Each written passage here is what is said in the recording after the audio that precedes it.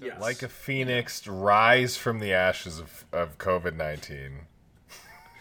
Yeah, what he said. 1, 2, 3.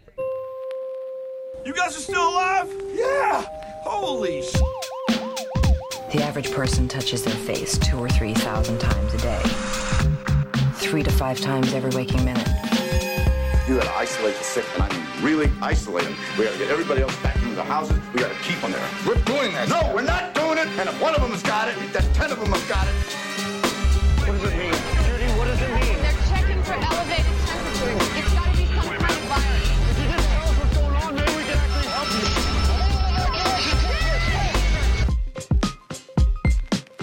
you. Time to nut up or shut up. Hello and welcome to Apocalyptic, a movie podcast where we review apocalyptic movies. I am Jeff Haskell, and I'm here with Cammie, Hiya. Chris, Ahoy! and Andrew. Hello. This week, the movie du jour is Idiocracy, a movie that's not as well known. It did not do very well in the box office, but we'll get to that later. First up, we have a couple shout-outs for people who have commented or reviewed our podcast. I divert to you, Andrew. Yes, so I wanted to shout out, pronouncing these names are going to be fun. Just James Spa. Just James Spa. Or Just James, who likes to spa. Okay, we think it's Just James, Pennsylvania.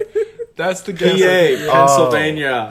But Andrew, moron. God Why do bless you you, have to I mention read it the the same PA? exact way you did, and when Chris corrected me, I was like, oh, I feel so dumb. But It's now so I feel better. straightforward. No. Well, I mean, I can't quite relate to the need to attach your state to your name, but hey, We're not just judging James here. Spa does. That state's literally right next to yours. Ohio borders Pennsylvania. That's true. His state is California The now. more you But when know, he sees the more you CA, know. he thinks Canada. Let's be real. Ah, yeah. Oh, Canada. So, just James Spa said, just finished... Oh, sorry. This is a comment on episode 4, the Roads poster on Instagram.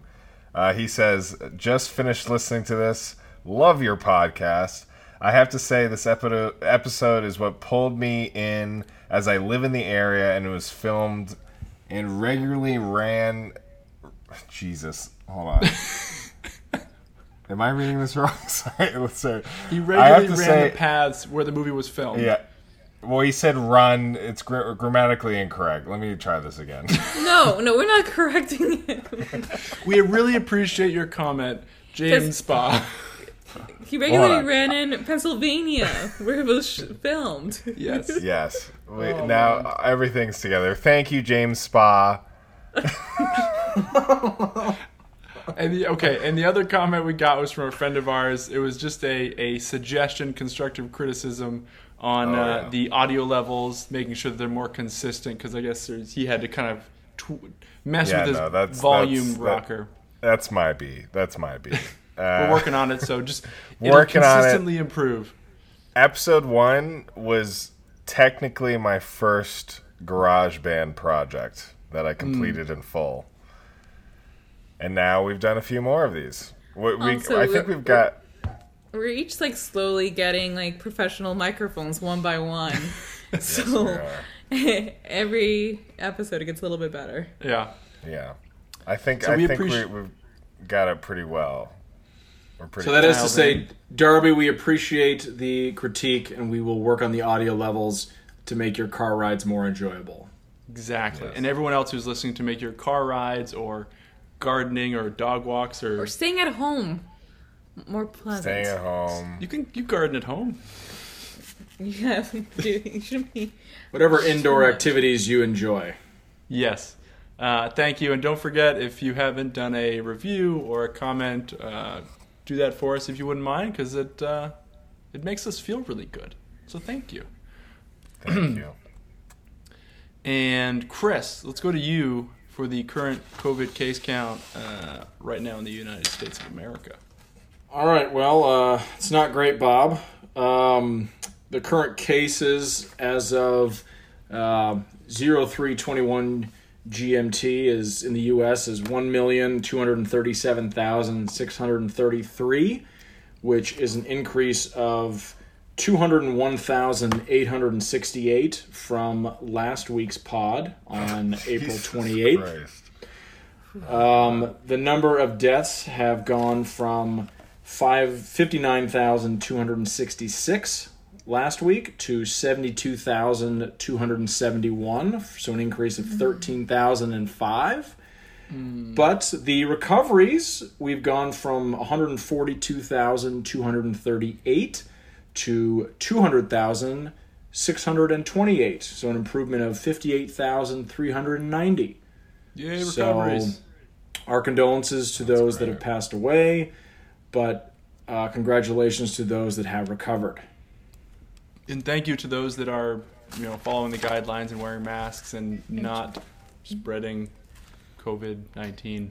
And all the people working on the front lines. Yeah. Mm-hmm. Please keep it up. Very true. Yeah. Absolutely. And as we all are doing this, how is the quarantine going in your respective places? Let's start with Andrew, with you. Quarantine's getting boring. It's. That's I mean, good. I don't know. It's fine. It's great to have this podcast and sort of, working the episodes and the Instagram and all that stuff. But it has gotten so boring that I got so bored that I decided to shave my beard, which I have not done close to a decade. So I genuinely forgot what my face looked like, and I don't like it. So I'm excited for it to grow back. I feel like it's so funny being back to where I went to high school, because now I literally look like I'm in high school again. You look a lot younger, Andrew. That was when you left weird. for a moment. We were talking about how much younger you look.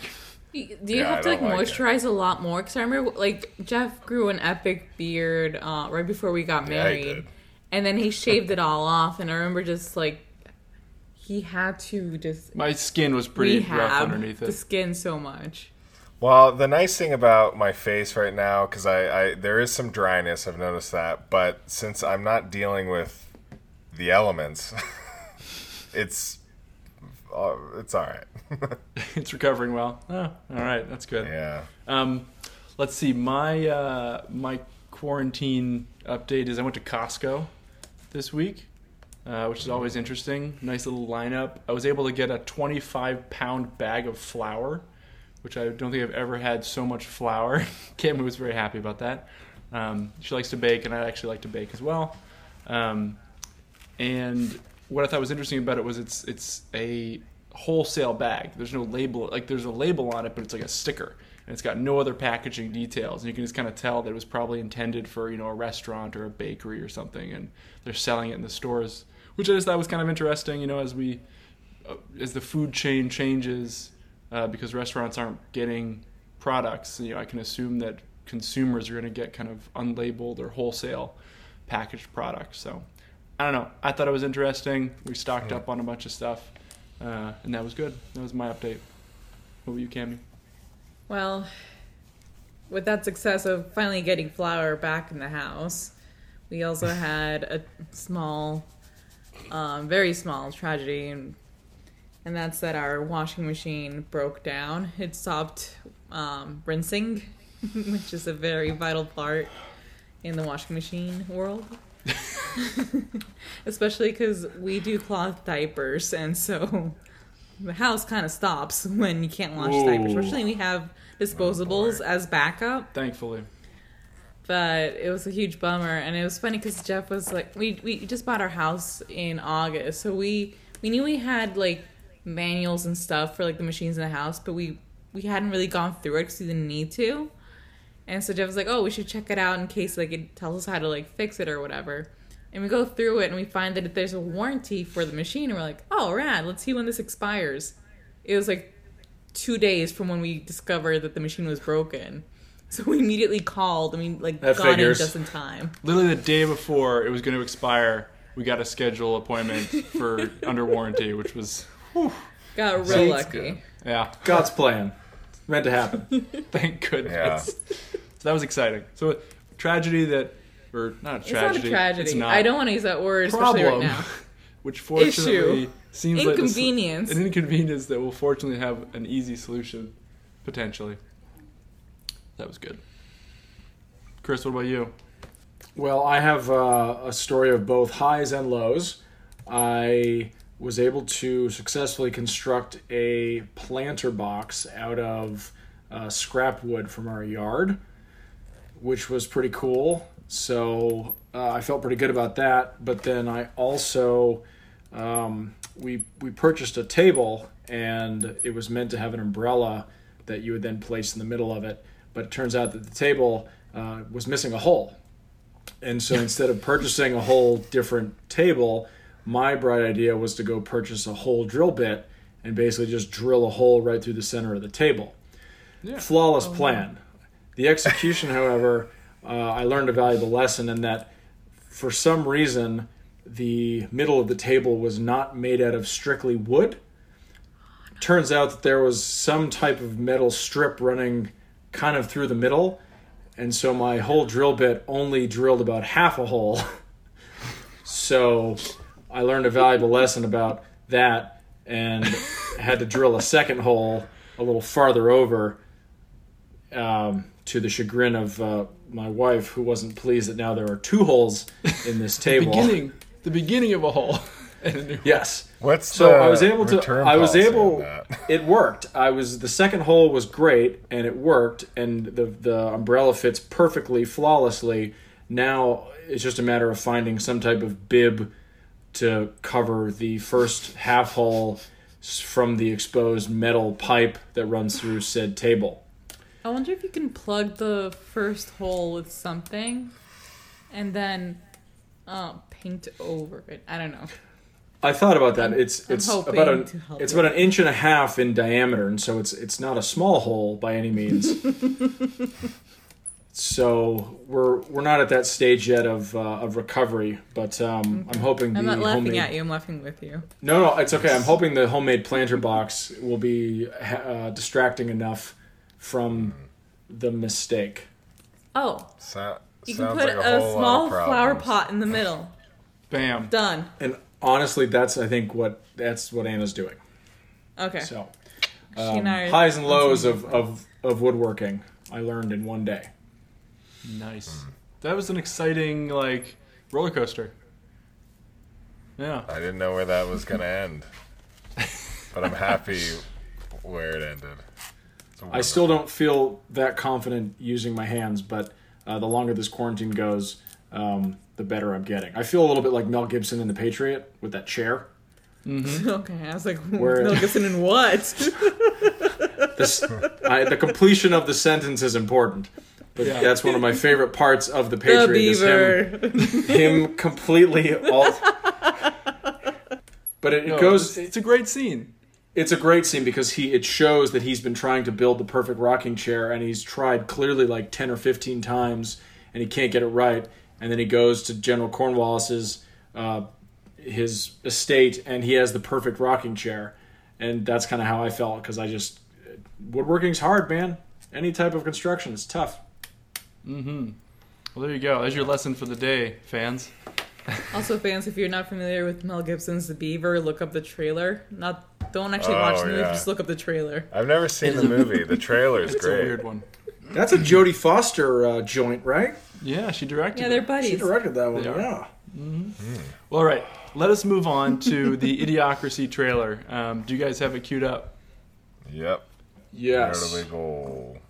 All right, I'm going to count down on 1, everybody. 3, 2, 1.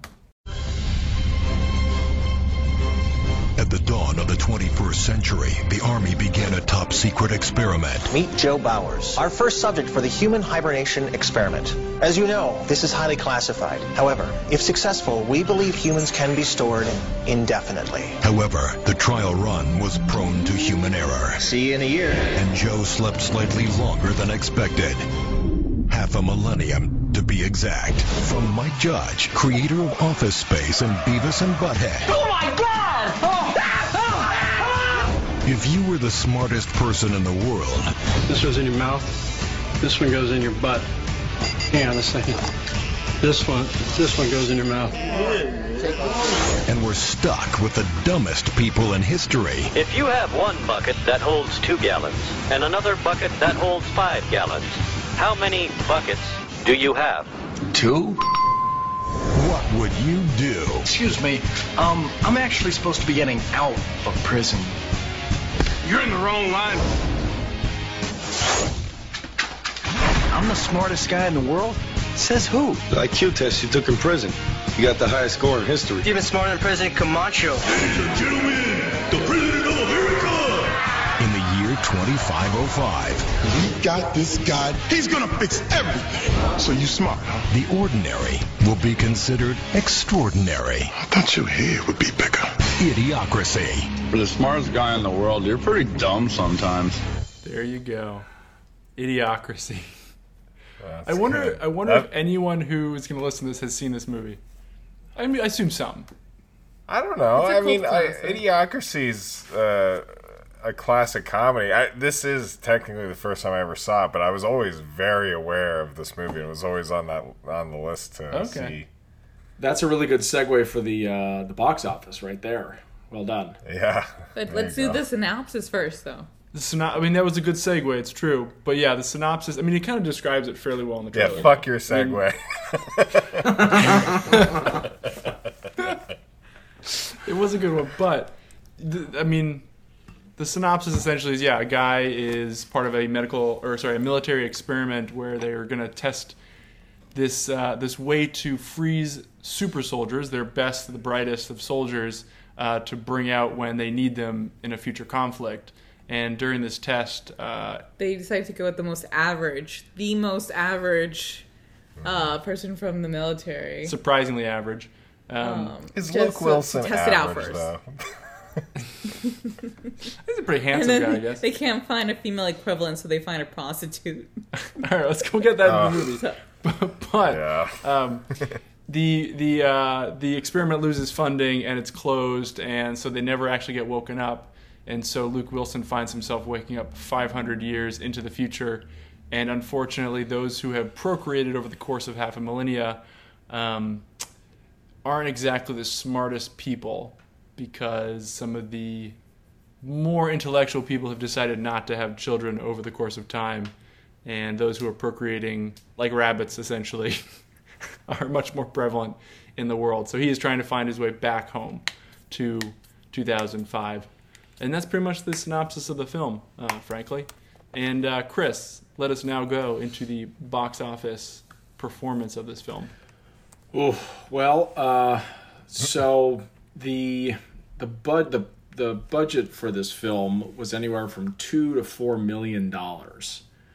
Wow! And the domestic take was a whopping 444,000.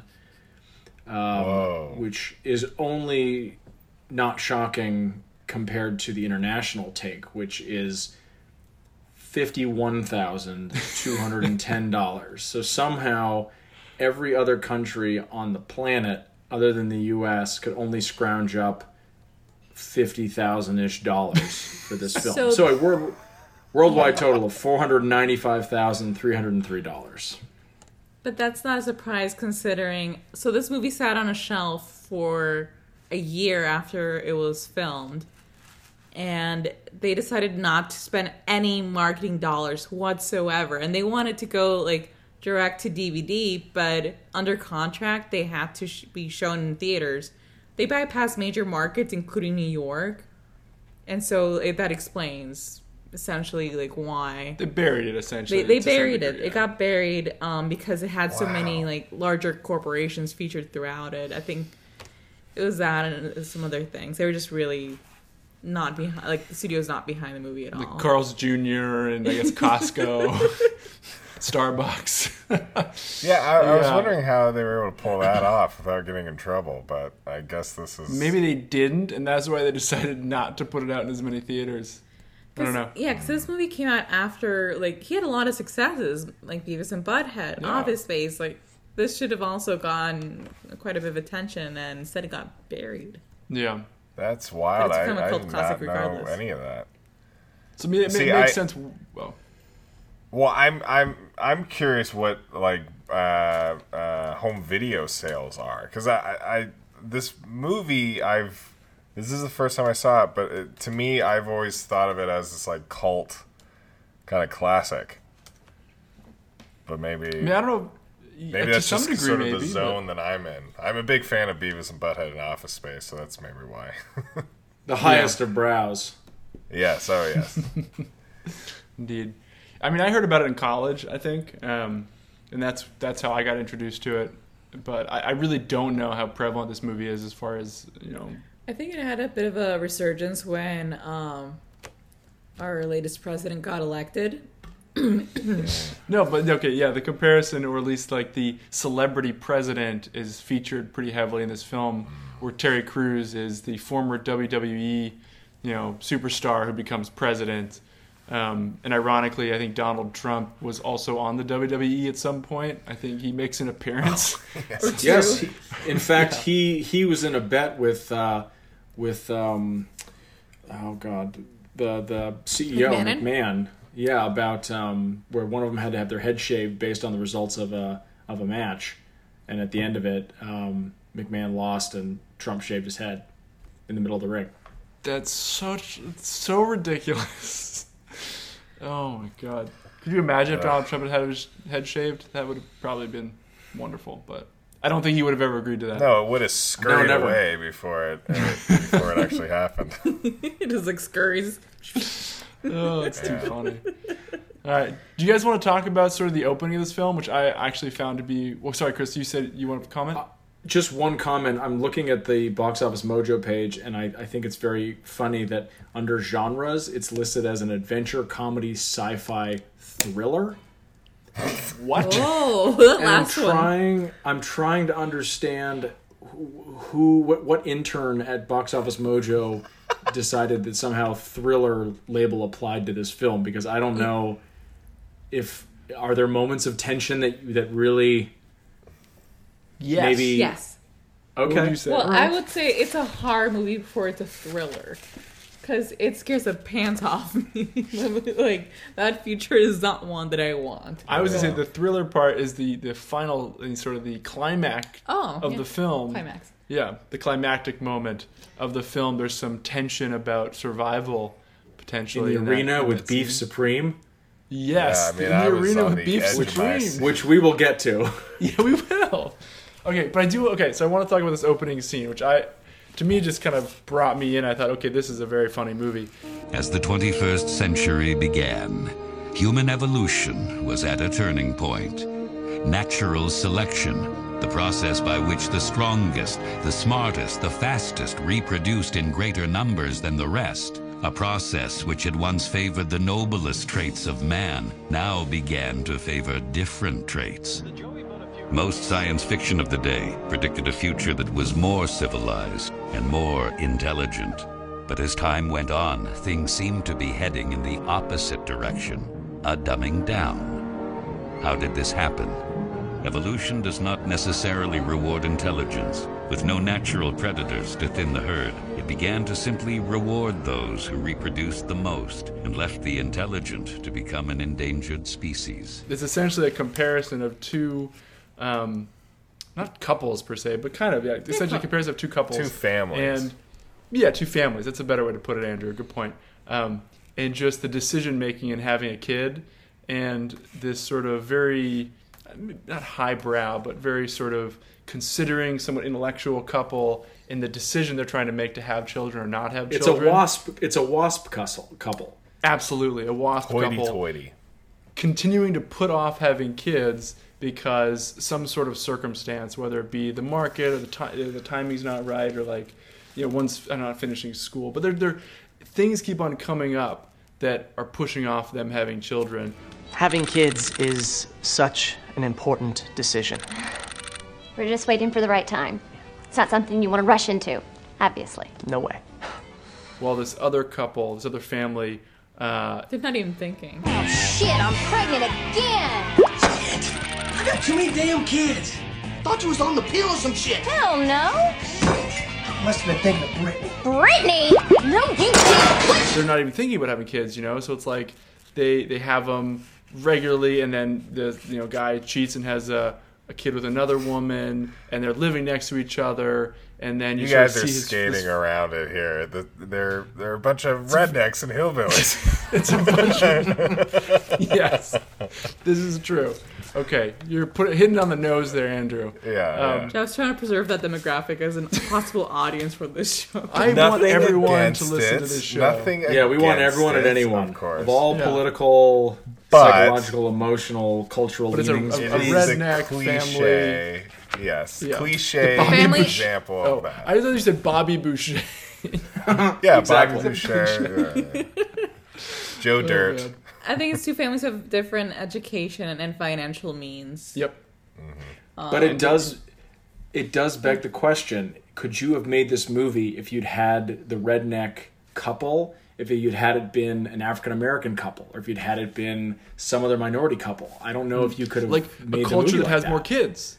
Yeah, Yes. because there's definitely that sort of there are cultures that just have more kids. Like obviously average. agrarian cultures, but even people like in the United States, and that's just the thing. Like I know that I think the average amount of kids a family has in the U.S. is like 2.5. I think maybe it's a less than like 2.3. Yeah, it's also like a religious background, right? Religion has a big impact. Sure. Yeah. It begs the you're question: right, could you make this movie with a different? Are you allowed to make fun of rednecks procreating more than some WASP couple versus any other type of couple? I think for the comedy of it is better though too. Especially if we're comparing like. I think they wanted the Wasps because they're so funny, and they had to compare it to the same race, but like in a different like financial background. Sure, It couldn't be apples and oranges. And it's definitely a caricature, like hands down. yeah. This whole movie is caricatures. Yeah. Like, that's the whole point. It's that's why you can get away with some stuff because it's caricature. Yeah, absolutely. So I mean, it's not meant to be a reflection of 100% reality. Clearly, if you were to hit play on this movie and then be like, okay, I'm gonna really learn something today, that's not what's gonna happen here. That's probably not the way to look at it. That's for sure. And so you sort of see this family tree, and eventually the husband dies of the WASP couple. Essentially dies. He has a heart attack while masturbating for in vitro fertilization. He was baiting. He was baiting. Sorry. Yes, he was baiting. And she just, there's this scene where she talks about, well, I still have some eggs that are frozen. Maybe some guy will come along. Like, it's so ridiculous. And that's sort of a reflection, essentially, of... And by then, like, the other family's, like, oldest son is, like, already has, like, 8 different possible, like, baby mamas. Like, that family tree is already, like, grown exponentially. That family has no idea what a condom is. No clue.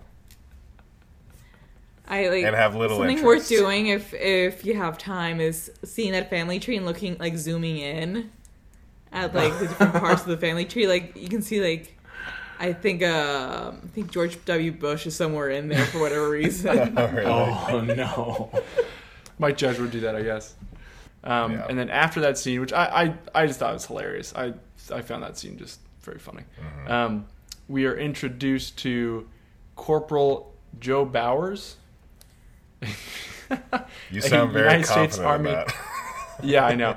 United States Army librarian, which I suppose there have to be some Army librarians. That makes sense. But he doesn't do a whole lot. He's just watching TV all day. Yeah, and he likes it that way. It's perfect. It's the exact job he wants. Doesn't have to do anything. Hey Chris, would this be, if you were to think about the military and the jobs that, would you say most potentially people try and find a job with the least amount of resistance? Loaded question. I know. It sounds like a super loaded question. Well, I don't know. Insulting, which is bad. Give us some secrets. As a former Navy man myself, my incredulousness to this is that people in the Army know how to read. Oh, no, don't say that. My younger brother's in the army.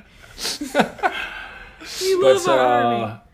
We do. Honestly, I've not heard of military librarians, but the idea that they would make a point of sitting around watching television as much as possible, that does strike me as accurate. That tracks. Wow, we're just hitting everybody. We're hitting hillbillies. We're hitting the military. Guys, we're going to be left with nobody listening. Andrew, I'm allowed to. That's As true. a veteran, That's I'm true. allowed to. You're not allowed to. I've heard my brother like downplay the Navy. I feel like it's a rule in the military that you just like hate on all the other branches. Oh, for sure. Yeah, no, it's not. It's the chair force. You know, they don't really have to work at all. The Coast Guard, they don't even count. There you go. The ribbing of the different military. Yeah, I feel like you can only do that kind of ribbing if you're within the military. It's kind of like everybody else is your younger brother. You're the only one who's allowed to make fun of them. Yeah. It's within that community you're allowed to. It's all good fun. Yeah. So, Andrew, do you want to tell us about Corporal Bowers and why he was chosen for this experiment to be frozen in time? Yes. So Corporal Bowers, played by Luke Wilson, he is just incredibly average. And if I'm not mistaken, he also has like no family at all, so he's like completely alone, super average, just watches TV all day. So it's, now the nobody would miss like, him if something goes wrong. Yeah, no one miss him, exactly. So he is chosen for this experiment. Quick little thing that I want to shout out is I don't know any of the names of these characters, but Luke Wilson's character is introduced basically via a slideshow that this guy is giving to a bunch of other corporals, or I'm probably saying this all wrong, Chris. Perhaps generals, probably. Generals? Yeah, certainly not corporals. Yeah, okay. Anyway, generals. And he's essentially explaining like why he's picking these candidates. Gentlemen, meet Joe Bowers, our first subject for the human hibernation experiment. Now, as you know, throughout the years, many of our best pilots, soldiers, and military leaders often go their entire careers without ever seeing battle.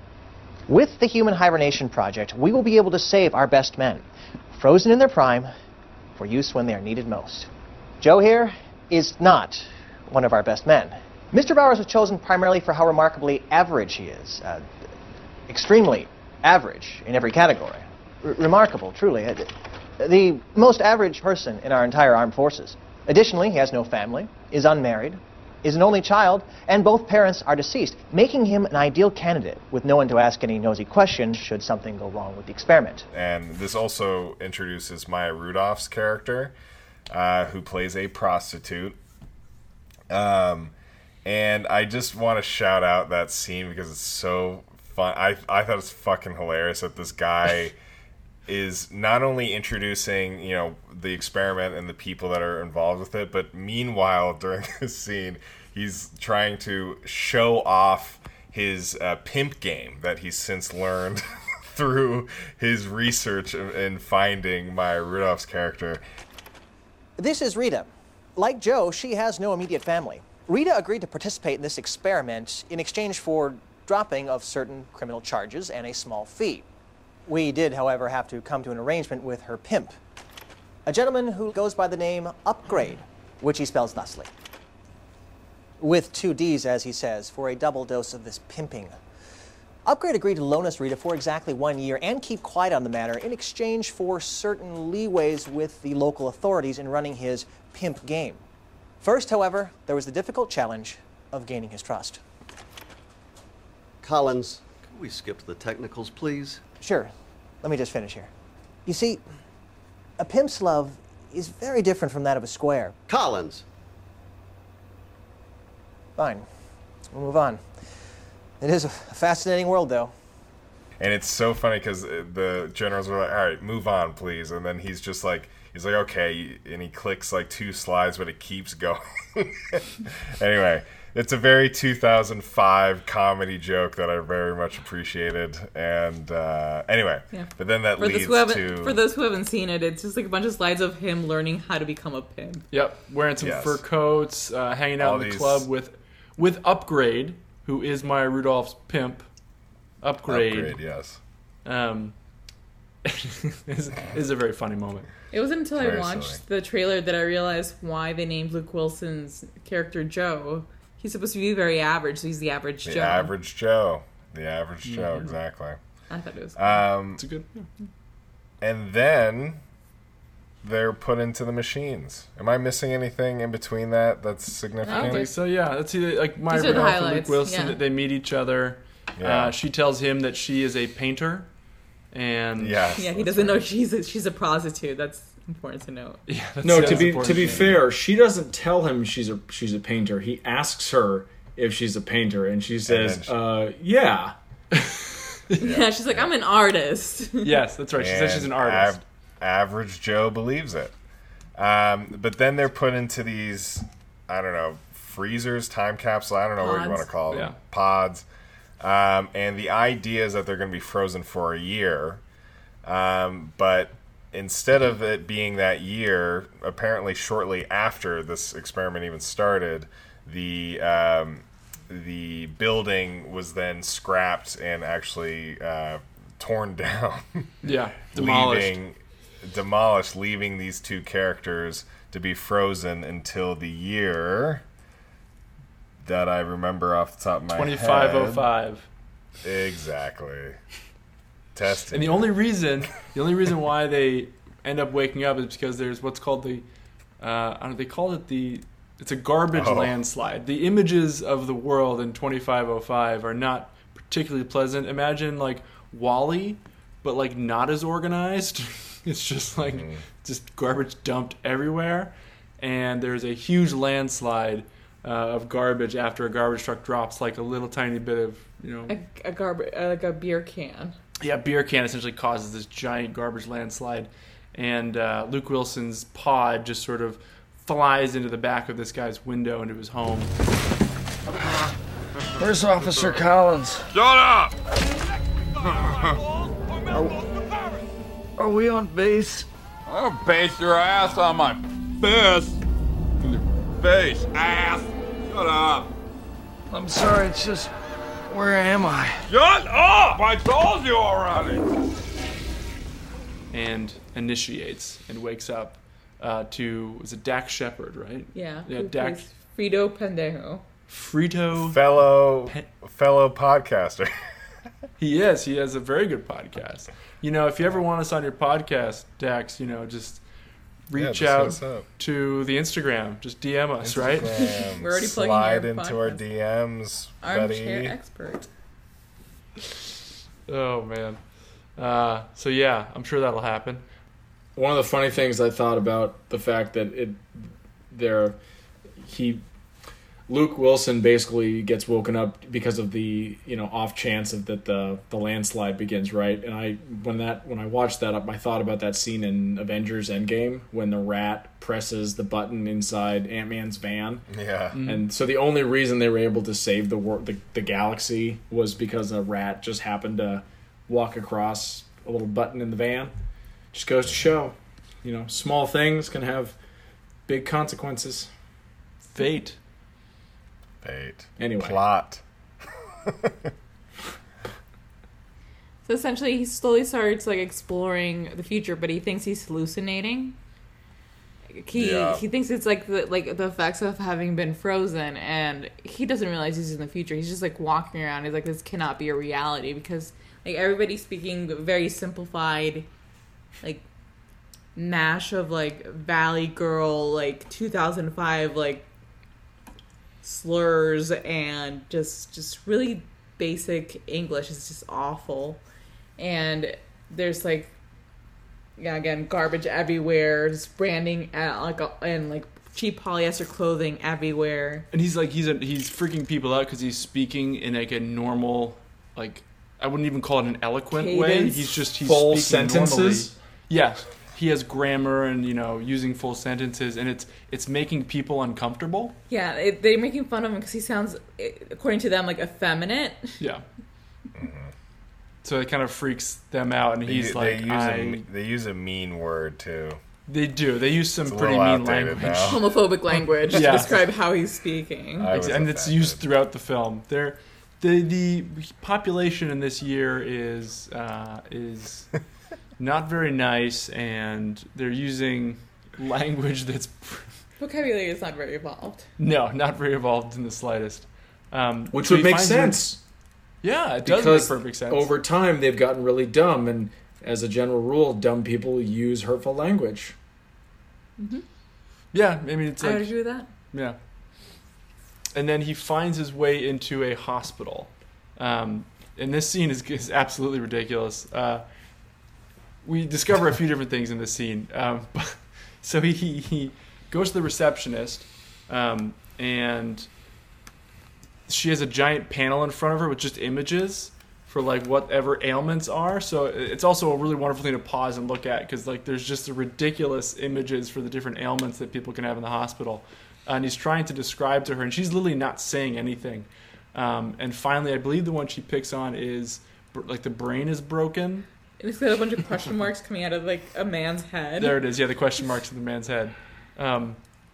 Which honestly would be the button I would choose of all the buttons. I mean, actually, it makes sense. Like, I think it actually described exactly what he was having. Like, he has lots of questions in his head. It's similar to how I use WebMD, so they're onto something.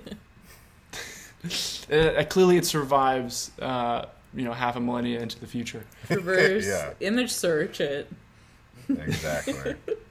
Well, it seems like a lot of question marks around a head is a good catch-all for a whole lot of different potential conditions. So she probably wasn't off by picking that one. That might have been the best choice. Yeah. It's a good catch-all. And then they use a diagnostic tool with a bunch of prods, and essentially you're supposed to stick one in your mouth, one in your... What's the not your butt one? The ear. Mouth, ear, butt. Oh, is someone not feeling well? Your illness is very important to us. Next. Welcome to the Health Master Inferno, powered by Pure Me Technology. This goes in your mouth. This one goes in your ear. And this one goes in your butt. Shit, hang on a second. This one... Hurry up! This one goes in your mouth. So you're supposed to put these in your mouth, ear, and butt, but the gentleman who gives them to him realizes, he hadn't put the wrong ones in the wrong places, and had to give them back to him, and so he could replace them to the right places. But like the payoff in this joke is what's great is that before he goes in, he wants to drink some water in the water fountain. That he discovers that the water fountains don't have water. They have Brondo, which is like a Gatorade type drink. Yeah. And so he washes his mouth out with Gatorade. With electrolytes. It's got electrolytes. That's where we discover or we learn about Brondo, which plays a role later on in the film.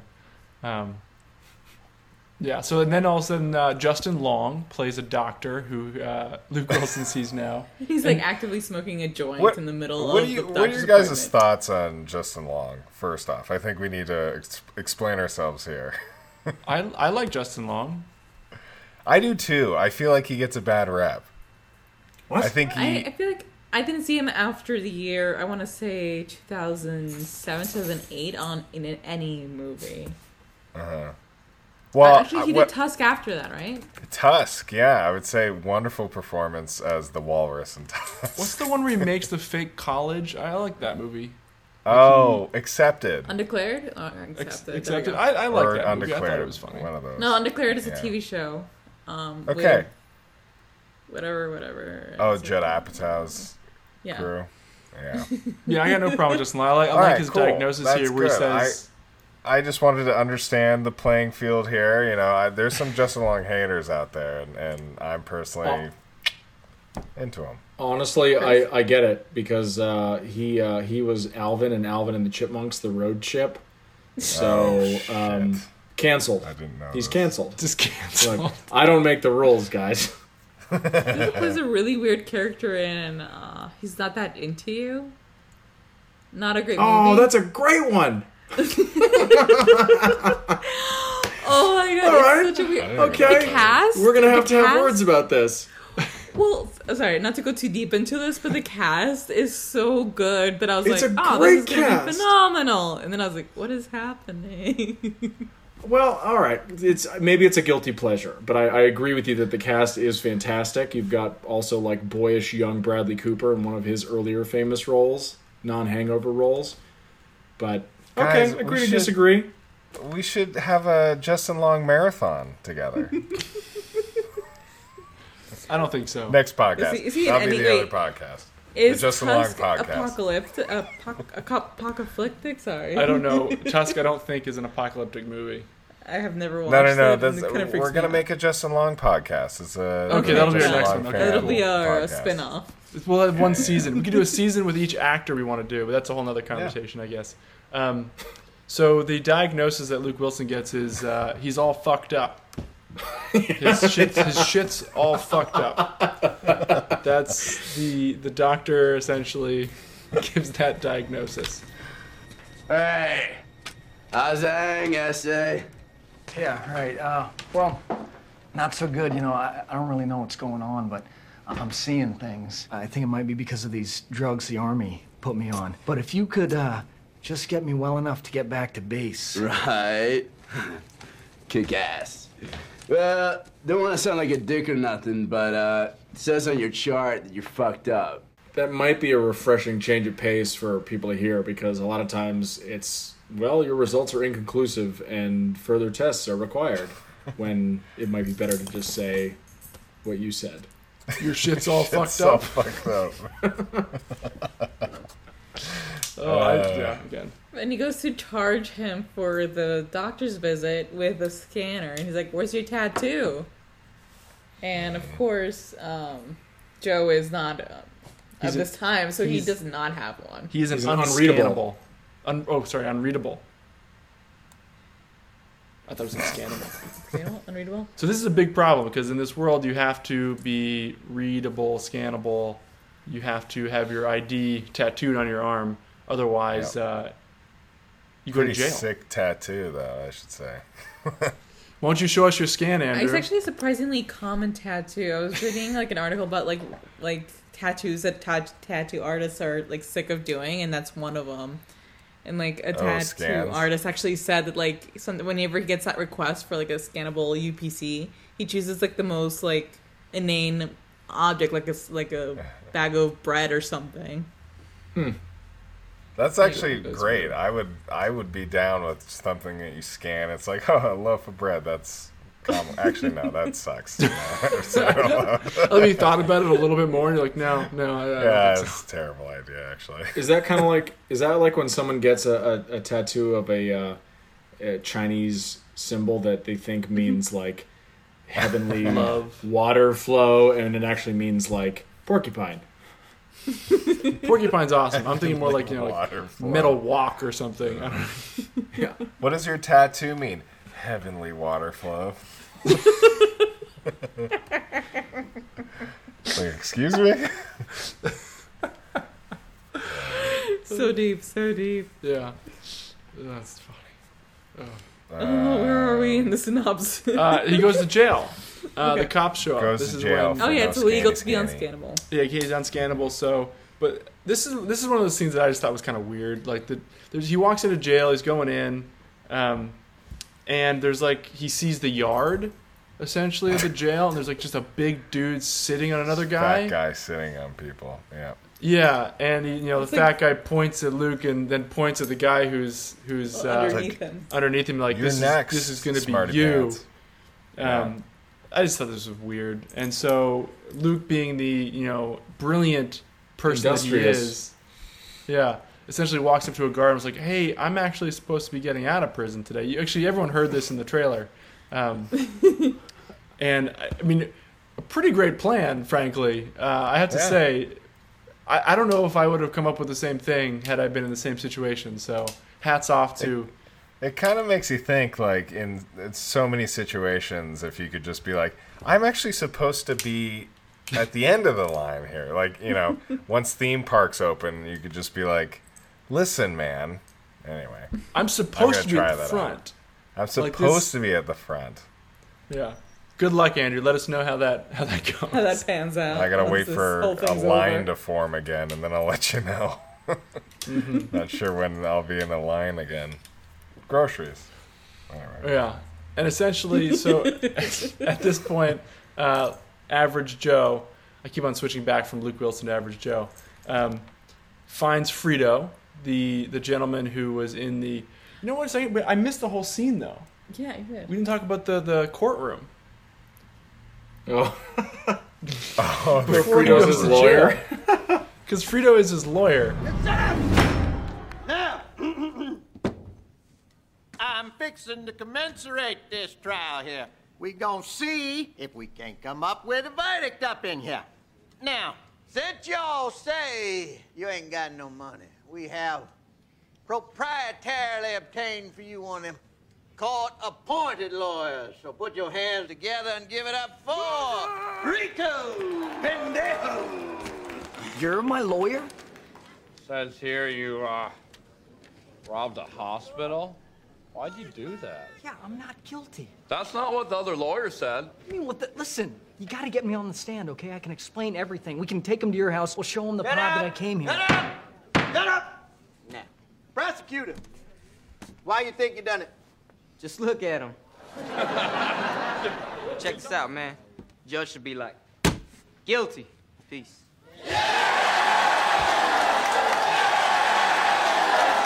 Objection! What are you objectifying on? Come on, just get me on the stand now. Okay. Your Honor, I object that this guy also broke my apartment to shit. Yeah.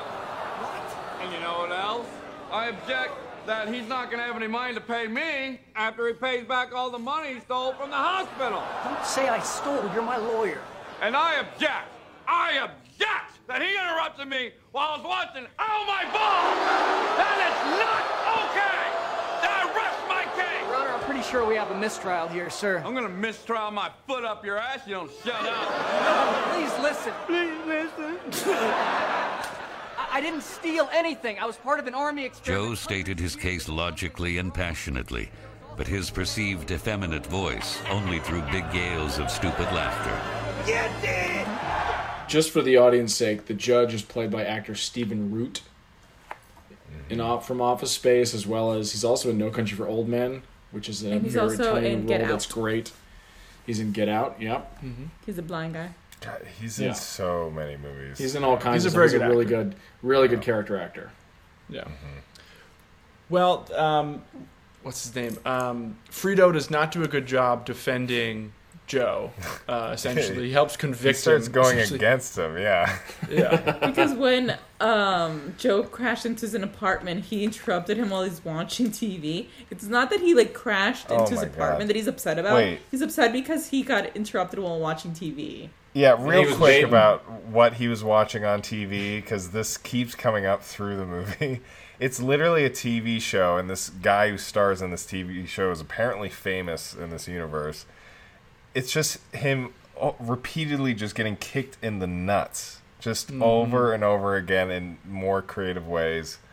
And that's what people watch. Also, they watch movies where it's just a bare ass and it farts every once in a while. There's no story. No, you don't know whose butt it is. They got rid of the story. Okay, so question, Andrew.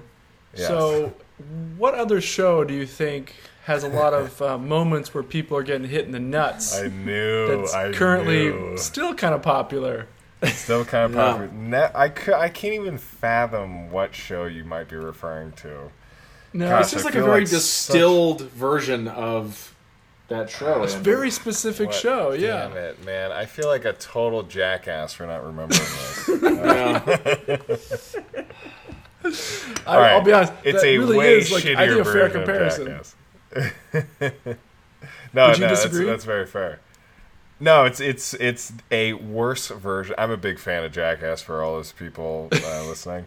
It's a shittier version of Jackass. They got nothing on Jackass. You're not only a fan, Andrew. You had your own version when you were younger. I did. Now we're going way back, but I did have my own version of Jackass that actually Jeffrey here partook. I don't think you did, Chris.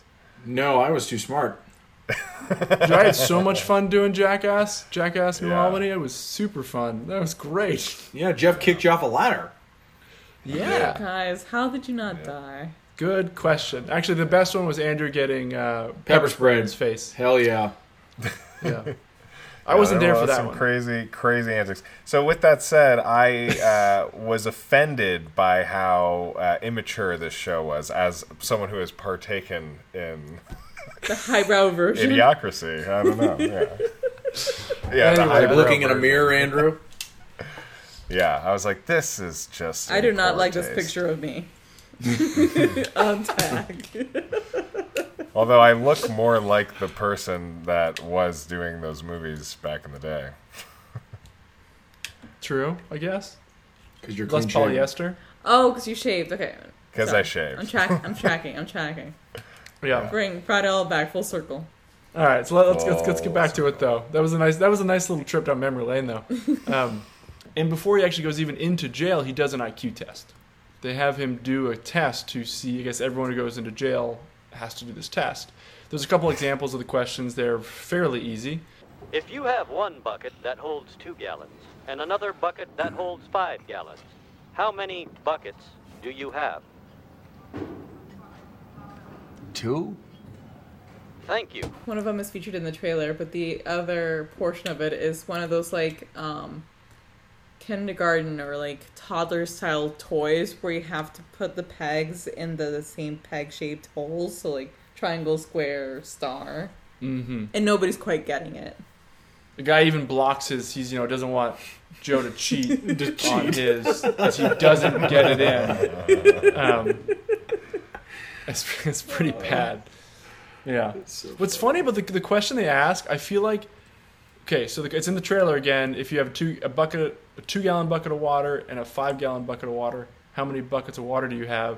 I feel like there's still people who would be like 7. Yeah, don't lie, Jeff. You thought 7. No, but I'm just saying, like, I do not think that it's a far-fetched thing. I feel like I'd be pretty smart enough to know that the answer was 2. But because you're associating the numbers with what the answer is going to be, people are just going to do the math automatically if they're not thinking about it. So it's good that he was, thought about it and knew the answer. I think I would know the answer.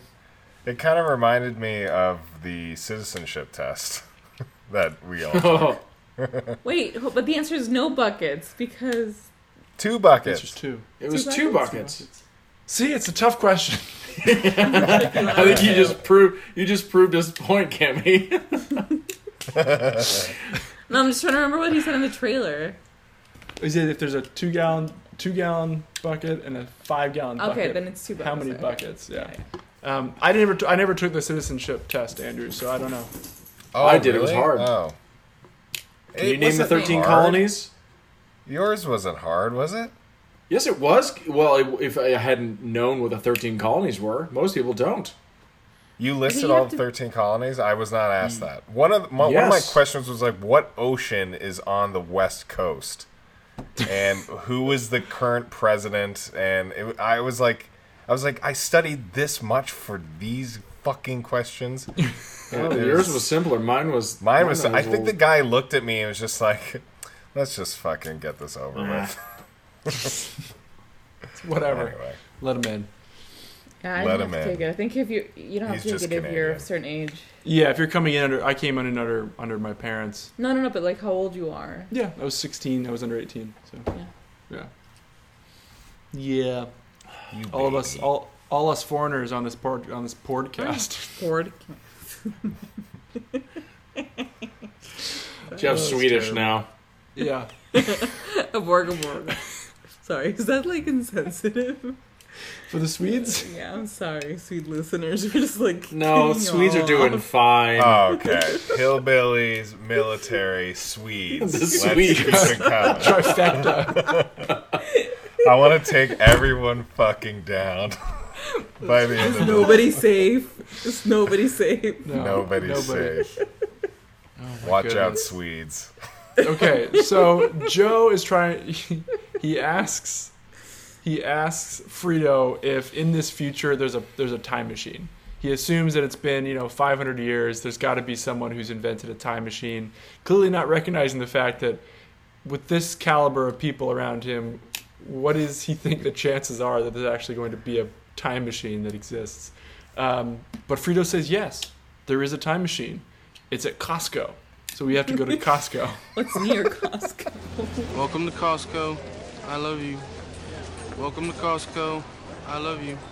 He tries to give him directions. And he's like, yeah, like if Costco's here, then it's but Do where you know where the time machine is? It's close to the time machine. Oh my goodness. Jesus. Oh my god, this movie. So then we head to Costco, and now,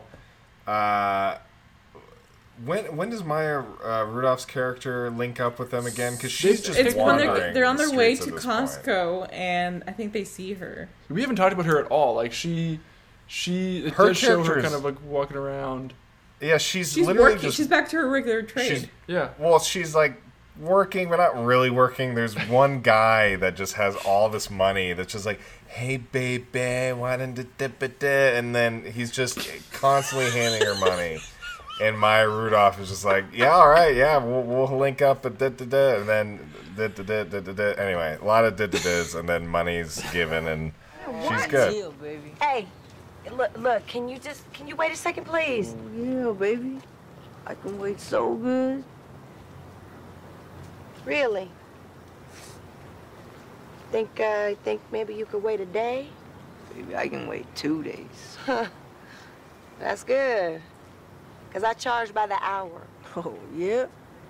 Well, you're gonna be glad you waited, baby. Thank you very much, young man. Well, no. Hold on. You're debating over the best part. So Oh, she keeps my on bad. like putting off when she's actually going to render services. I guess. Yes. Yeah. And so she's like, how long can you wait? And he's like, I can wait all day. And she's like, okay, we'll see you tomorrow. So he keeps on paying for... Because she's charging by the hour. Charged by the hour. All the hours. Including the hours she has to wait. Yeah. Oh my god, it's so good. She's really good at her job. Or for not doing her job. Really good at avoiding, Yeah, but still yeah. receiving Hey, she's revenue getting that from her money. job. Yeah, making the paper. They essentially find her and take her to Costco with them so they can go in this time machine back to 2005, I guess. And Because she doesn't even like understand what's going on either, and he explains it all to her. Yeah. And she still thinks Upgrade, her pimp, is going to be really angry with her. And she's still freaked out about... She thinks he's going to find her. There's definitely some troubled history in their past. Yeah, and Joe says that, Well, Joe thinks Upgrade is her boyfriend, not her... and her boyfriend and her art dealer. manager. Who sells her art. And he suggests that he he's says a little unfair to her. Well, he says, like, first of all, like, Upgrade is, there's no way he can be here. And second, like, when we do get back, you guys got to patch things up and get some therapy. You need to work on this relationship a little bit. Which I think is probably true. But a relationship between a pimp and his hose is a complicated relationship, according to the military guy at the beginning of this movie. Word. A pimp's Oh, love God. is a unique love. Different than Square's love. Yes. Anyway, you'll know what I'm saying, or understand what I'm saying if you watch this movie. So they find Costco, and it's giant. And as someone who's been to Costco multiple times in the last few weeks, I find myself relying on Costco more and more. And I'm clearly getting a look into the future of what Costco is going to become, which is a store so large, I think it probably had different time zones or climates It's pretty much goes each on forever. section is about the size of like 3 regular Costco's. It's miles. There's like a section of just red couches that, not exaggerating, the size of a Costco. Yeah. So I think it predicted the future to some degree on the prevalence of Costco, and I think they're probably just going to get bigger and bigger. Do they still sell the meatballs though? That's IKEA. Oh, you're right. Shit. If you said hot dogs, I'd have let it slide. Or even Obviously, pizza. I don't frequent IKEA or Costco. To be fair, they make Costco sells teriyaki pineapple meatballs that are delish. Shit. Frozen Watch out, ones IKEA. that you take home. Boom, Fantastic. IKEA. We're after you too. Fuck you, IKEA. Isn't IKEA The Swedish? Swedes can't catch a break. Those Swedes can't catch a break.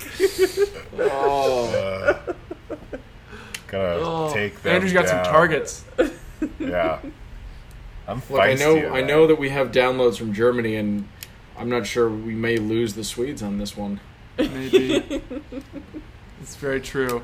All right, so the cops show up. They grab Joe, and essentially he has been brought to the White House because his IQ test came back, and he's the smartest person in the world. So, In the future. yes. And they want to use his brains to try and fix the problem, which is that food... No, they want him to fix all the problems, amongst them being... He alone can fix it.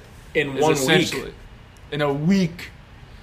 And I just gotta say... Sorry, one of the main problem being that no crops are growing. Yeah, the food shortages are a big problem. The president is played by Terry Crews, who I absolutely adore. Like, I'm a big fan of Brooklyn Nine-Nine. Cami and I both are. I think he is a treasure. I also love the fact that he builds PCs, but that's a whole different conversation, which, yeah. That's for the Here he Sissalon plays podcast. President Camacho. President Camacho. Who, like, literally Dwayne walks into the... Elizondo Mountain Dew Herbert Camacho. Thank you, Chris. I think he would want that. He would desire the full name be stated. But he walks into the House of Representatives, or maybe it was the Senate, with literally a machine gun. Ladies and gentlemen, the President of America! President Camacho!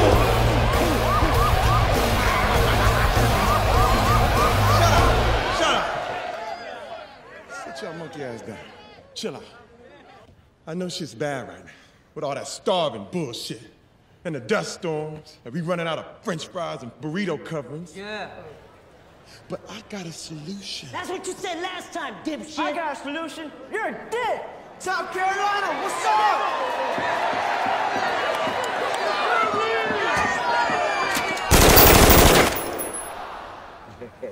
That's what I thought.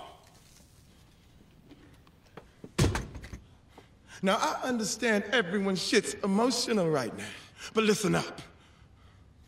I got a 3-point plan to fix everything. Number 1, we got this guy not sure. Number 2, he's got a higher IQ than any man alive. And number 3, he's gonna fix everything. I give you my word as president. He'll fix the problems with all the dead crops. He's gonna make them grow again. And that ain't all. I give you my word. He's gonna fix the dust storms too. And I give you my word. He's gonna fix that common. No, it's the House of Representing.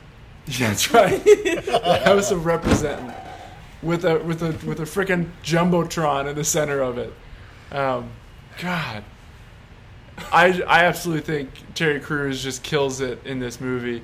I know I'm jumping ahead a little bit, but there's a moment when they're going down like Washington Boulevard or some sort of street in Washington, and he's on a giant motorcycle, and he stands up and like flips off everybody like who's on the side of the streets, and it's one of this like to me it's the enduring image of this movie to some degree. Is Terry Crews just he's wearing like an a leather jacket or something with like No sleeves. frills, No sleeves. no sleeves. Oh man. it's just this wonderful. president actually does say "fuck you" rather than just doing it without actually saying it. There's something like kind of nice about the. It's refreshing. It's refreshing. Oh God, he's so good in this movie. Not a good president though. Still no. So President Camacho, makes all these promises and then tells Joe that like if he doesn't deliver, he's going back to jail. And that's the last thing that Joe wants. Yeah. Yeah. So, should we talk a little bit about the water and the reason why everything's dying? So now that Luke Wilson or Average Joe or Joe, however we want to call him, he, through his research, ultimately discovers that there's a company. What's the company called? Brondo, and so they are the ones that create this energy drink that, it's got for electrolytes. example, Joe, it's got lots of electrolytes. Don't forget That's what plants crave.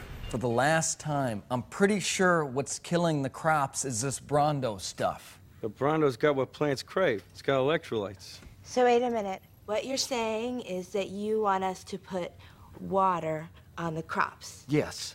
Water? Like out the toilet? Well, I mean, it doesn't have to be out of the toilet, but yeah, that's the idea. But Brondo's got what plants crave. It's got electrolytes.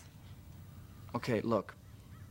The plants aren't growing, so I'm pretty sure that the Brondo's not working. Now, I'm no botanist, but I do know that if you put water on plants, they grow. Oh, well, I've never seen no plants grow out of no toilet. Hey, that's good. You sure you ain't the smartest guy in the world? Yeah. So let's go back. Okay, look, you want to solve this problem. I want to get my pardon, so why don't we just try it, okay? And not worry about what plants crave. Brondo's got what plants crave. Yeah, it's got electrolytes. What are electrolytes? Do you even know? It's what they use to make Brondo. Yeah, but why did they use them to make Brondo? Because Brondo's got electrolytes. And so big business has taken over literally everything to the point where water is only used for toilets, while what we would consider using for water is instead replaced with Brondo. So the main thing is because it has electrolytes, that actually essentially destroys the soil. So if salt gets into soil, then things can't grow. So they've been essentially destroying the soil for a long time now using Brondo. Yeah, but the main thing is that Thanks, nobody Brondo. as he's trying to explain this to people, all they can do is parrot this marketing line that it has to work because it has to work for the plants because it's made with electrolytes. There's no reason why this would fail. It's made with electrolytes, and he's just he's killing himself essentially trying to explain why it wouldn't. And all they can do is just reply it back to him. I think that is a very good reflection on essentially people not thinking for themselves and essentially sort of not taking into account any kind of factual basis for anything. He cannot explain, or people aren't willing to listen to what is fairly explainable.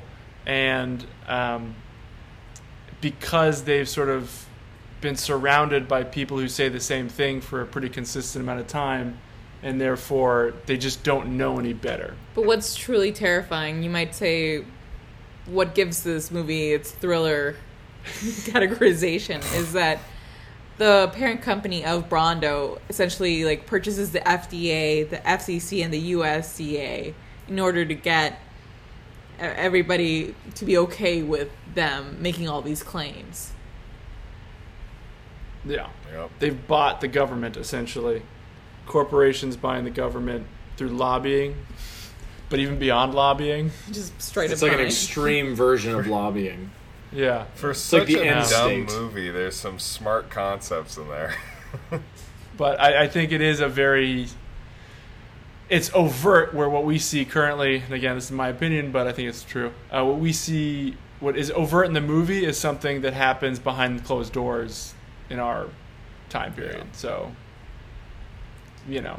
there's a difference there. It's more out in the open. But just no one is willing to take on this giant behemoth because they literally own everything, and most people are employed by this company, Brondo. So it's even to the extent where people wouldn't want to fight against it because it funds everything. But they try it anyway, and they're like, okay, let's like stop like flowing all the water to our toilets and instead irrigate our crops with it, and then everybody loses their jobs. Yeah. Because everybody's essentially funded by Brondo. Given enough time, Joe's plan might have worked. But when the Brondo stock suddenly dropped to zero, leaving half the population unemployed, dumb, angry mobs took to the streets, rioting and looting, and screaming for Joe's head. An emergency cabinet meeting was called with the CEO of the Brondo Corporation. How come nobody's buying Brondo the Thirst Mutilator? Ah, shit. Half the country works for Brondo. Not anymore! The stock has dropped to zero, and the computer did that auto layoff thing to everybody. We're all unemployed! I think that makes the economy suck. Why is this happening? I think it's because we switched to water, but... I mean, this is all your fault? What? Yeah, this is your fault. This shit started happening when we switched to water. And everybody starts rioting. And even the president is upset because it's now affecting the, what did they call it? Not the economy, but the economy? Yeah, they can't say economy. Yeah, it's the economy. As a whole, everybody in this time cannot say economy. It's a hard word to say. It's a hard one. Economy. So he gets sentenced to death in like the most. He gets sentenced to rehabilitation. One day of rehabilitation. It's like, that doesn't sound too bad, right? That's fine. But rehabilitation is essentially a monster truck rally where he gets a really crappy vehicle with a dildo on the hood.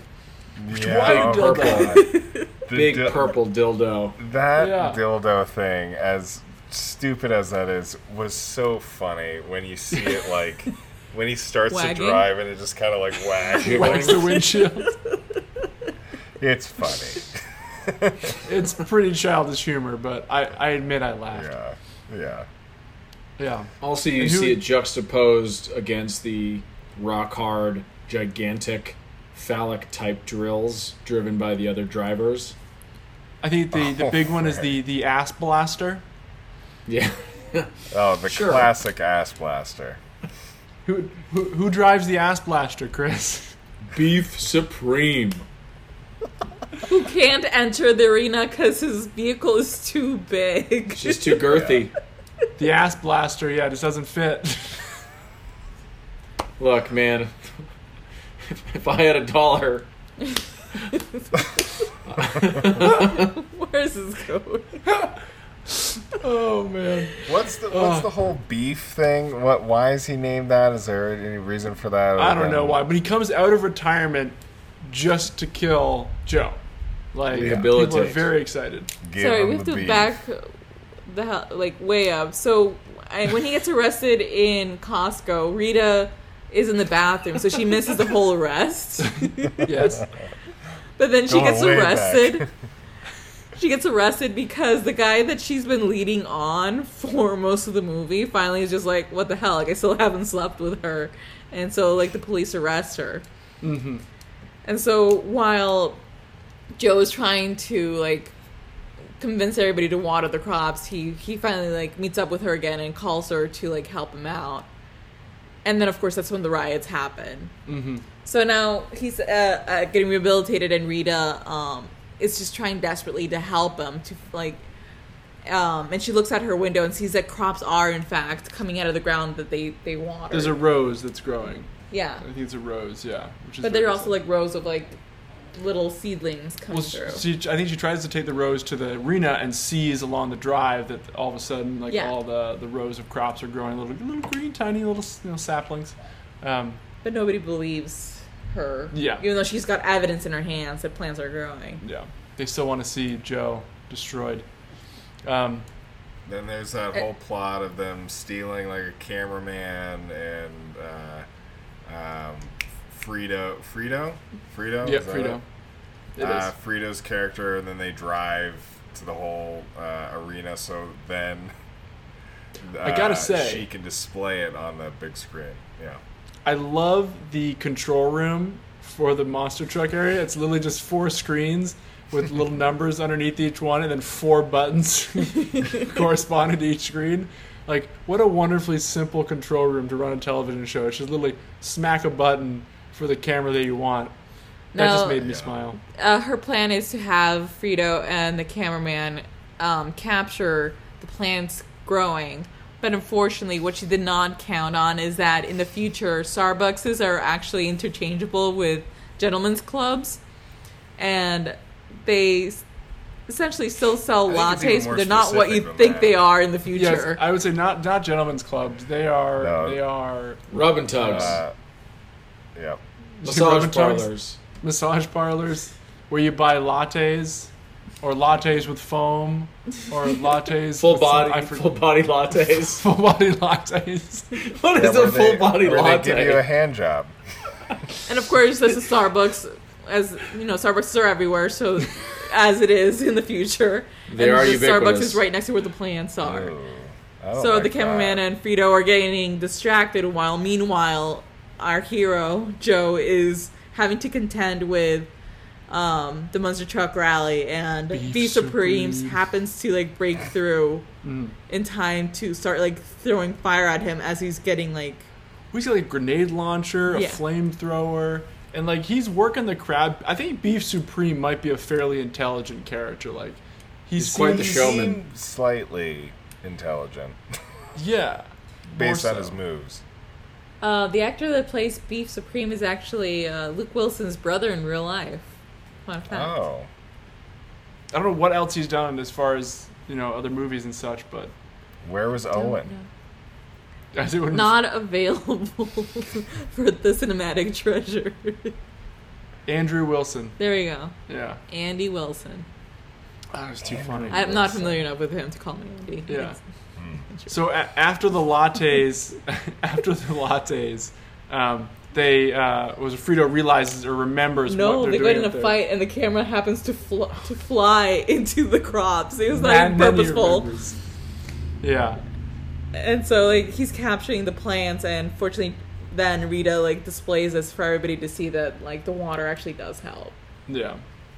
And, like, Luke Wilson does this whole, Joe does this whole, like, spiel to the crowd, you know, to try and, you know, convince them, like, all I want to do is help you, and they're just not having any of it. Like, it's a really kind of a nice, like, scene. Like, he's really endearing and just completely falls flat. But that's when we finally get the image of the plants on the Jumbotron, and sometimes images speak louder than words. Especially in this case. Very much in this case. I think images are pretty much the only thing that this world understands compared to words. So Camacho gives Joe a full pardon, finally. It's been a long time coming. Mm-hmm. And they're in the middle of celebrating, and Joe's just relieved to finally get a chance to go to the time machine.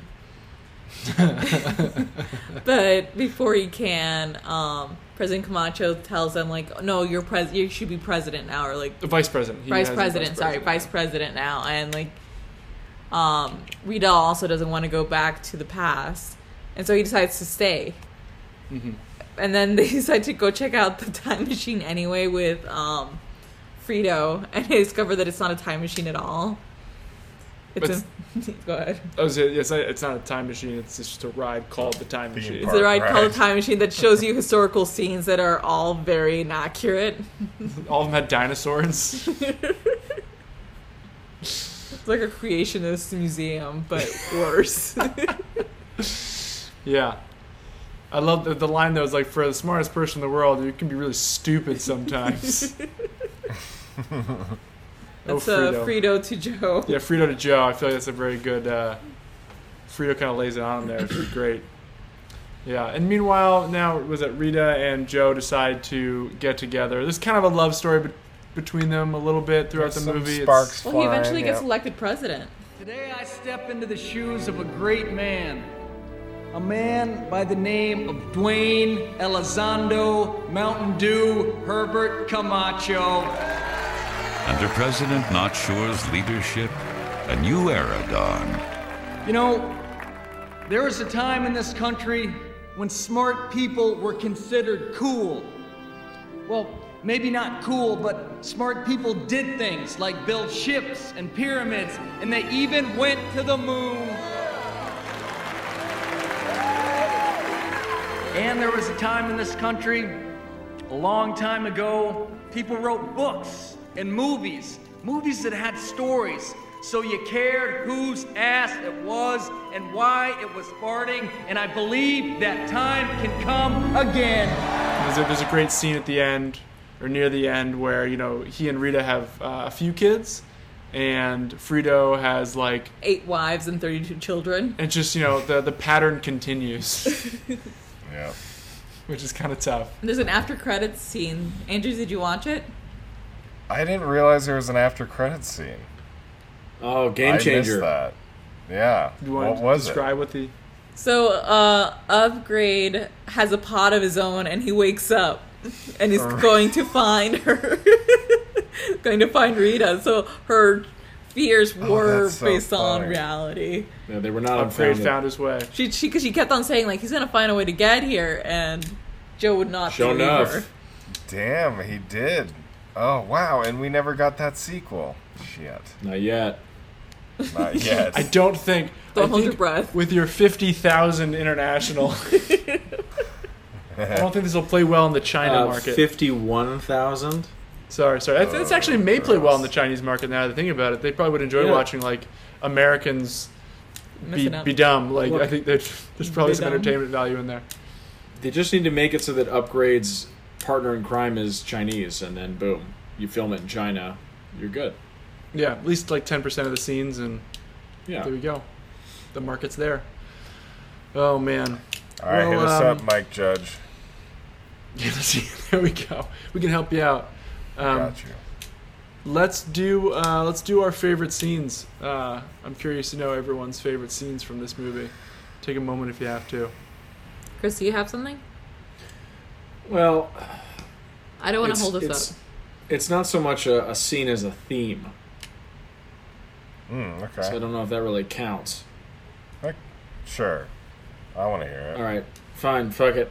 I think what's really compelling is the theme of branding, and how in the future it seems like corporations have really outdone themselves to essentially control all the branding, to the extent that people like the clothes everyone wears are all branded with things, and you've got obviously screens everywhere where it's, you know, commercials all the time, and you see some of that now with athletes where the uniforms, you know, you might have both the NBA logo and then Nike, but then it might also have something else, and so you've got companies now. It's like with NASCAR racing, where you essentially have all the different cars being obviously funded by different corporations, and you just see that slowly permeating everyday life. And so it does seem like that's kind of the inevitable next step, where you have ordinary people also becoming a satellite branding opportunity for big corporations, so they can extend their reach even further. And so I thought that was very prescient, even in just the last 15 years. Yeah, like on a related note, like for me, like standout was how consistent the themes of just like not having organic matter were. Like the clothes are made with very like synthetic looking fabrics. Like the food shortages is very like apparent from the get-go. Like when you first meet Frito Pendejo, he's eating like what looks like a vat of margarine just with his hands. And I think was it Joe or Rita that sees like a young, like a single mother trying to buy food from like a Carl's Jr. Kiosk, but like the kiosk isn't manned by a person, but just like a robot, and it first of all doesn't give her the fries she orders, and then when she tries to get like the food she wants, it just like fights with her and fuck you. And she. Yeah. Enjoy your extra big ass fries. You didn't give me no fries. I got an empty box. Would you like another extra big ass fries? I said I didn't get any. Thank you. Your account has been charged. Your balance is 0. Please What? come back when you can afford to Oh, make no, a purchase. no. I'm sorry you're having Come trouble. on. My I'm kids sorry are you're having starving. trouble. Please come back when you can afford to make a purchase. Your kids are starving. Carl's Jr. believes no child should go hungry. You are an unfit mother. Your children will be placed in the custody of Carl's Jr. Carl's Jr. Fuck you. I'm eating. Well, it tells her she's a bad parent because she can't provide food for her kids, and now she's going to be arrested from Child Protective Services. So she runs, and the police shows up, and that's how Joe gets arrested. It's this poor woman's just trying to provide for her family, and like all the odds are against her, and it's just such a it's like one of those things where like that make this movie a thriller. It's just like you don't want the future to look like that. I'm gonna say, because it's tough. It's hard picking a scene actually, but I'm gonna go with the whole hospital scene. You know, from the arrival to the diagnosing to the conversation with the doctor. I just thought that was a particularly humorous scene.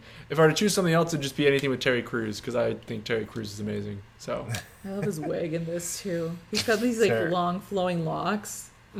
So yeah, Terry Crews and the hospital scene. That's what I'll go with. Yeah, Terry Crews is so good in this movie. I really like the scene with Justin Long as the doctor. I think that was just so funny when they're both just like just screaming. It's in that parts of the trailer too. But it's a small moment, and it kind of goes to maybe slightly in reference to what you were saying about branding, Chris. There's a moment where it shows Fox News. Fox News. He tried taking water from toilets, but its secretary not sure who finds himself in the toilet now. And as history pulls down its pants and prepares to lower its ass on Not Sure's head, it will be Daddy Justice who will be crapping on him this time. And I think and it's cool because obviously in this case it's making fun of Fox News, but this was also presented by 20th Century Fox. So it's kind of a jab at their own company, but it just shows Fox News with their logo and just like this big, beefy, shirtless dude and like a woman with large assets and I don't know, whatever the news report was there, but it's just like, I don't know, it's just so funny because they look like porn stars for they look like, anybody who hasn't gotten they it. probably, I was at honestly, WWE. those actors might even be porn stars. I just love the idea of Fox News still being around, and then this is what it's become. That is funny. I like it. Yeah. Okay, it's time for us to do our toilet paper roll for this movie. How many toilet paper rolls would you give this movie? So I was thinking about this quite a bit because I very much enjoy this movie. It had me laughing. I've seen it a few times, and it's every time it makes me smile. And I actually watched it. We watched it with Chris over Zoom this time, which was kind of an entertaining way to watch it too. But I think the movie is very childish, and I feel like it misses out on some of the opportunities it had, because I think it does make interesting commentary, but it sometimes loses its not credibility, but this is tough for me. I'm giving it a six toilet paper rolls, because I like the movie, but I think it still has flaws, and I recommend anyone watch it if you've never seen it before, because I think you'll find something to enjoy about it. It might not be everybody's humor, but it was a very clever idea, and it does a good job of taking what may be small now and putting a really big magnifying glass on it to sort of be like, this is what things could potentially become if we don't make some changes. And I think it does a nice job doing that, and I think if you watch it critically, it will get you thinking, even with all the ridiculous, childish humor that takes place. So I'm saying 6 toilet paper rolls. And I didn't articulate that perfectly well, but I tried. Unacceptable. I now that you've given it 6 toilet paper rolls, I'm bringing my down a peg to 5 toilet paper rolls because I feel I enjoyed the movie. I thought it was funny. I to be honest with you, some of the humor just feels I don't think it really holds up as well as maybe some other comedies from that time. But with that said, what I do love about the movie is, for as stupid as it is very clever and it has a lot to say, and so I absolutely appreciate it.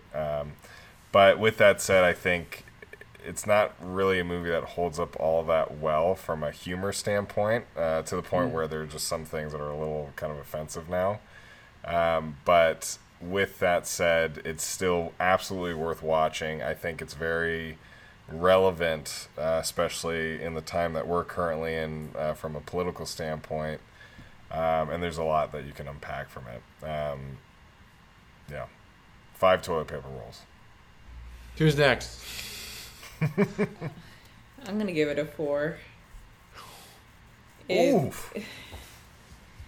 I just I'm usually the one who likes comedies consistently, but a lot of the humor just didn't age well. I think I would have rated it higher when it got released, but it just didn't age well for me. And I think most of its detriment probably came from lack of support from its production company as well.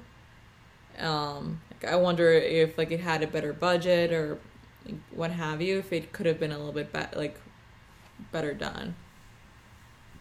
But it just some of the humor just made me very uncomfortable. But I the overall themes I still enjoyed. And even though I am only giving it 4, I still would recommend watching it just for those themes. Yeah, Chris. Well, I'm with Jeff. I think I would give it a 6, but it's a 6 where I also would encourage people to watch it despite the middling rating, because I think thematically it offers up some good conversation. And because it applies when you delve into kind of the history of the film and the way that the release happened and how basically Fox just tried to dump it, and part of the reason was because advertisers and corporations that were in the movie were so uncomfortable with how they were portrayed. It's really fascinating that they kind of inadvertently play into what the movie is trying to convey with the advertising. And so it's important, I think, for people to realize the power of branding and how even in a silly movie like this, you can seemingly really hurt the feelings of these big, powerful corporations. But we should, because it's some of the power we have over these corporations is to be willing to make fun of them and not take them too seriously. And I think also just the theme of, they call it dysgenics, where it's part of the notion of having people that are not as intelligent being the ones that are reproduced versus the ones that are of higher intelligence reproducing. It plays into a really fascinating and sometimes problematic area of debate in the internet when it comes to people that are reproducing versus people that aren't. And having it be basically a cliche redneck is something where I think it's still safe to make that joke, whereas it may not be as safe to make it with other different cultures, which I think is an interesting conversation.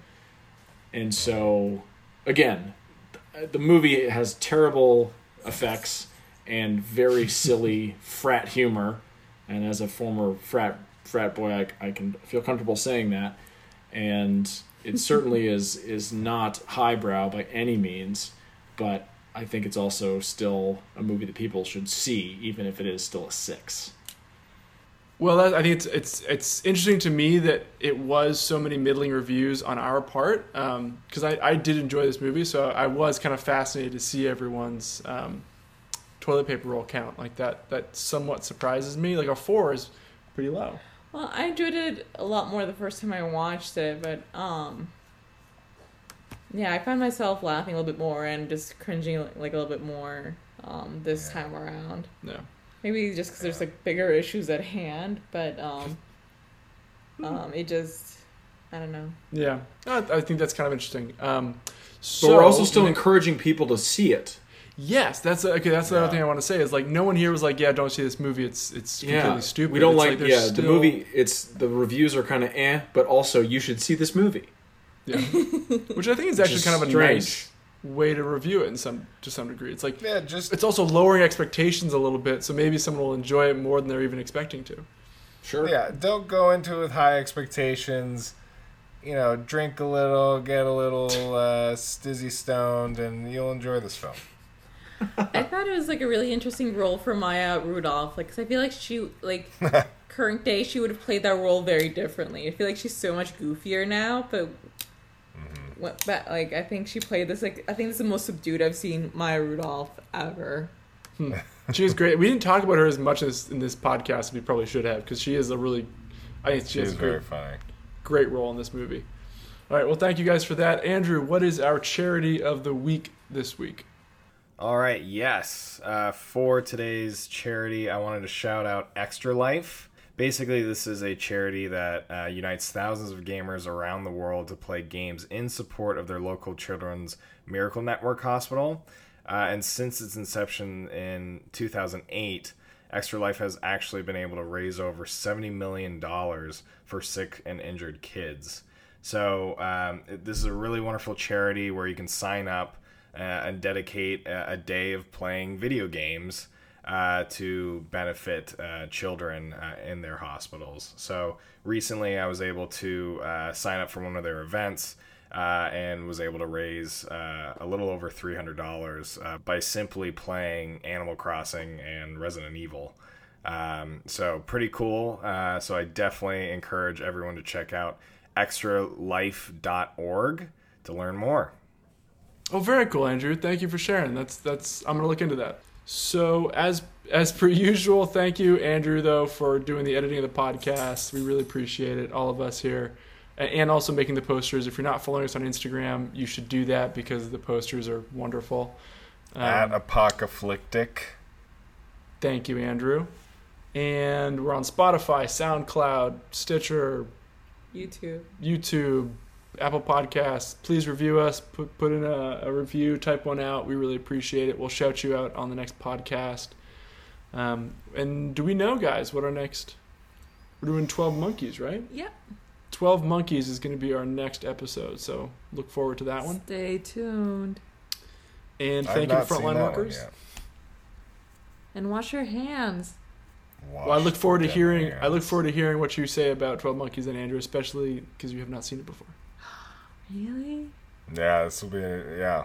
These past two I haven't seen. It's cool. Well, that about wraps it up for us. We really appreciate you listening in on today's podcast, this week's podcast on Idiocracy. We hope you enjoyed it, and just a reminder to everyone out there: wash your hands. Wash them hands. Wear a mask. Wash your damn hands. Yes. Listen to the podcast while you're doing all these things in your homes. And thank you to everyone out there, helping out, doing food banks and nurses and doctors and everybody. Grocery store clerks and Amazon food delivery people. Mm-hmm. Any delivery really, people. Really appreciate it. Can't do it without you. Yeah. And until next time. Yes. Bye-bye. See ya. Toodles. Say toodles. I did say toodles.